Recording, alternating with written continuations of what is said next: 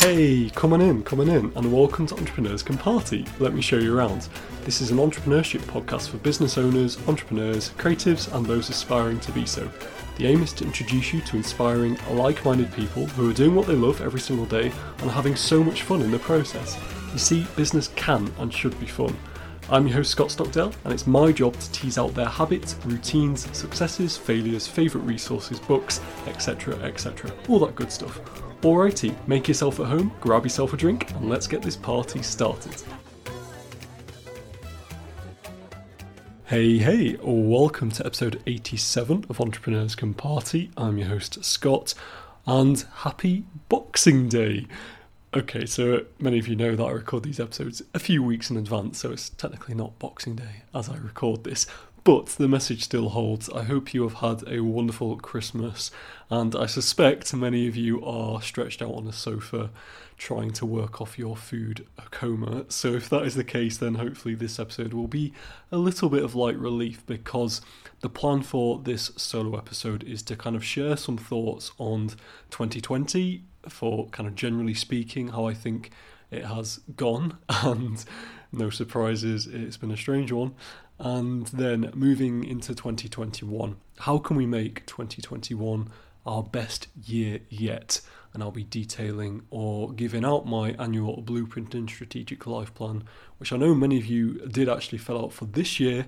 And of course, it's been a little bit difficult to implement our goals, but hopefully in 2021, it will be a little bit more forthcoming and a bit more straightforward.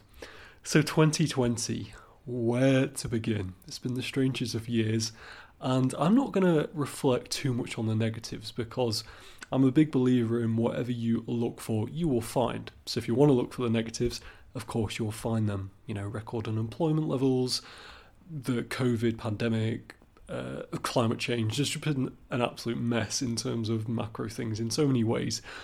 But what we look for, we find. So if we look for the positives, there are actually loads. So I was just listing here on a sheet of paper, for me personally, what has been positive, and then actually thinking a little bit more, not just myself, but people I know, friends, family, colleagues, where they've had positives, and I suspect where many of you listening will have had positives as well. So one of these positives is learning to be more content in your own company. So a girl I spoke to yesterday at work, she said that she is very extroverted, you know, she usually feeds off the energy of other people, but actually during this last year, she's had to learn how to be more content with herself and actually love herself more. So she was telling me about some of the practice she has done, which I thought I'd share with you. Number one, she started to journal more. So in the mornings, she has, I can't remember the name of the journal she told me, but it's like a special type of journal. Essentially, it's like a template she follows, sort of listing things she's grateful for and what would make her day amazing, and a daily affirmation. So she has done journaling. It's been really useful, and you know how much I love journaling. I preach it all the time. If you haven't seen my previous episode about how to speed journal, I will link to that in the show notes.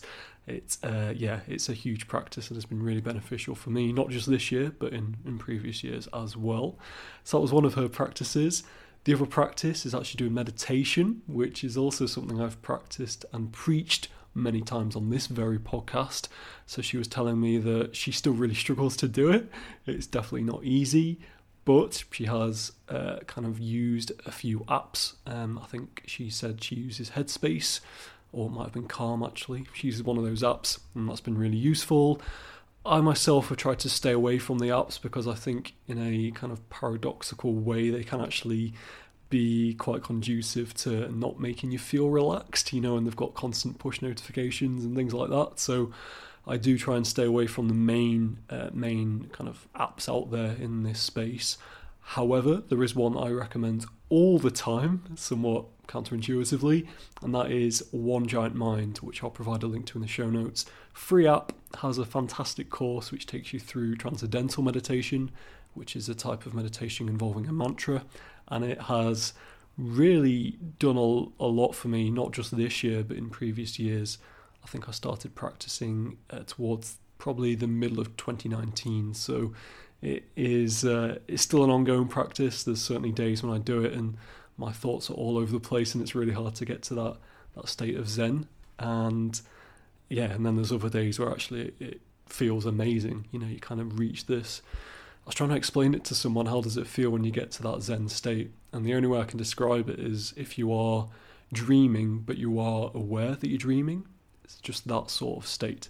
Very, very cool. Anyway, so that's another of her practices. And she told me a few others as well, including using colouring books to kind of, de-stress and actually be more mindful. And there was a bunch of other things as well, which are kind of slipping from my mind as we speak. But certainly those three, journaling, meditation, and other kind of self-care mindfulness practices. So learning to be more content with your own company, that's a huge win for many people, certainly myself. And I've always been quite content in my own company anyway, so it hasn't been such a big deal for me. But certainly if you yourself are typically more extroverted and you enjoy the company of others, you kind of feed off their energy, then potentially 2020 has helped you be more content in yourself. If it hasn't, then maybe this is something to work on in 2021. Okay, the second thing I wanted to pick out as being a highlight and a positive from 2020 is actually being able to spend more time with family. So many of us, myself included, had to work from home. I've had to work from home for a significant period of time. And in my own personal life, so I'm now actually living in Manchester, away from my hometown. So I haven't spent time with my family as much, certainly in the second half of this year. But certainly in the first half of this year, and even last year, I was living at home and I was very happy and spending a lot of time with my mum and Rich. So certainly a positive for me. Have you also been spending more time with family, and how have you found it? Has this been a blessing? Has it been a curse? Hopefully not a curse. Hopefully you've really enjoyed it. Because there is a shocking statistic. I can't remember exactly off the top of my mind because I didn't actually research this, but it did just pop into my head right now. And it was a statistic around when you finally leave home, how much of your life will you actually spend with your family? And it was a crazy low percentage. I want to say it was like around 20% of your time, maybe less than that. So being able to spend more time with family, certainly a win if you enjoy your family. And if you're not particularly close with your family, then maybe you've been able to spend more time with friends, sort of, going for walks and things like that, which is basically all I've been doing to kind of socialise, really. And that's certainly not going to pubs and restaurants and things. So that's the second positive I wanted to pick out. And then the third and final positive, although there are many, but I thought this one was good to pick out as well. And I was actually staying away from social media a little bit more. So certainly in the last couple of months, I've made a more concerted effort not to scroll and be on social media as much. That culminated in a 48-hour weekend retreat, home meditation retreat that I did last weekend, so at the time of this recording at least, and it was really, really powerful. Felt very relaxed come Monday morning, and the retreat essentially just involved me switching off my phone, switching off my laptops, not being on screens at all, period, for the whole weekend. No TV, no Netflix, none of that, and filling my days instead with just meditating in sort of 20 to 30 minute chunks, going for long walks, having a bath, which I haven't done in a very long time. I'm more of a shower guy myself. And what else did I do? Reading and mindfulness practices around kind of goal setting and things. So it was a wonderful, wonderful weekend, not having to be on screens. And yeah, that was certainly a positive experience, and one which I would encourage many of you to do yourself. If you're interested in actually how to do a home meditation retreat and what this might look like, I'll provide a link to the very Medium article that I read, which kind of details exactly how you might do it, sort of the schedule, what practices you can do, what food you might want to consider eating, that sort of thing. So a very practical guide. I will provide a link to that in the show notes. So yes, spending more time away from social media, I think for me personally has been really beneficial. And a few of my friends as well who've said that actually they've just not been on Instagram at all, really, sort of in the second half of this year, and not kind of feeding into that comparison that we all find ourselves doing from time to time. Comparing our lives against other people. Comparison is the thief of happiness. Someone wise once said, might have been Gandhi, and I believe that. I think it's really true. So trying to stay away from that. And I think that is another positive from many people that I've spoken to, at least, not being on social media as much. Not to say that social media is bad. I'm actually a big advocate for it. I think, the ability to connect with anyone in the world is just incredible. And I find it a fun place to go to kind of share content and consume content.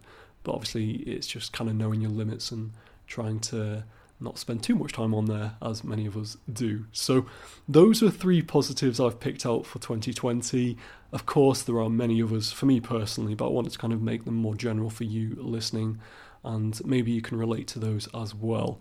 And then the final thing I wanted to share in this final episode for 2020 is access to my annual blueprint and strategic life plan. So many of you will know that I released this at the beginning of this year, and it's basically a copy in many ways from a fantastic podcaster called Alex Chisnell, who does a very similar thing. And the idea is you have, I believe there's 95 questions on this blueprint, which incidentally, if you want access to it, just send me an email and I'll send that to you for free. And it takes you through these questions, which are very deep, very deep questions around how you can make the year better for you. So it kind of begins with reflecting on the past year. So what have been some of your wins, some of the best practices that you've done, some of the books you've read, resources you found useful, things like that. And then it moves into goal setting for 2021 in this case, and thinking about, okay, what goals you want to try and accomplish personally, professionally, what might your dream day look like if you were to meet your goals, what are some really audacious goals that you want to try and aim for, maybe pick out 5, that sort of thing. So it's a really useful exercise. I've done it, just finished it for this coming year, spent a weekend a couple of weeks ago going through it. Basically gave myself the weekend to kind of go through these questions and kind of reflect on them and work on them. And it's a really powerful exercise, so I would definitely recommend it. So like I say, if you want access to the blueprint, just ping me an email at scott@entrepreneurscomparty.com and I will happily send that to you, because it is a really, really useful exercise, and I think it can set you up for your best year yet. And on that positive note, thank you everyone for listening to the podcast this year. It's been a real blessing to kind of bring these episodes to you and the conversations to you, and there's been so many positive comments that I receive in my DMs and messages and things. So I really appreciate everyone who has listened this year. Plenty more exciting guests on the way for 2021, which I'm really, really excited to bring you. And with that being said, I hope you enjoy your new year. Be merry, celebrate it. It's been a tough year for many of us, and we deserve this time to be happy and spend it with the ones we love. So enjoy your New Year celebrations, and I'll see you in the new year in 2021 for what will be your best year yet. I know it will. And until next time, I'll speak again very, very soon. Do take care. Hey, so something I'm asked a lot, or have been asked a lot in recent weeks, is what did you do to rank number 10 in the Apple Podcast charts? And the truth is very long-winded, which is why I've decided to put together a free 7,000 plus words blog post which breaks down step by step exactly what I've done. It gives you download numbers, marketing strategies, technical podcast details, and a ton of useful information. Now, you don't need to enter your email to access it or anything like that. I'm basically wanting to share my knowledge so that you can have a greater chance of a successful podcast launch and start your podcasting adventure on the right track. If you'd like to find out more details about this fantastic 7,000 word plus blog post, simply visit scottstockdale.co.uk/rank to check it out. That's scottstockdale.co.uk/rank.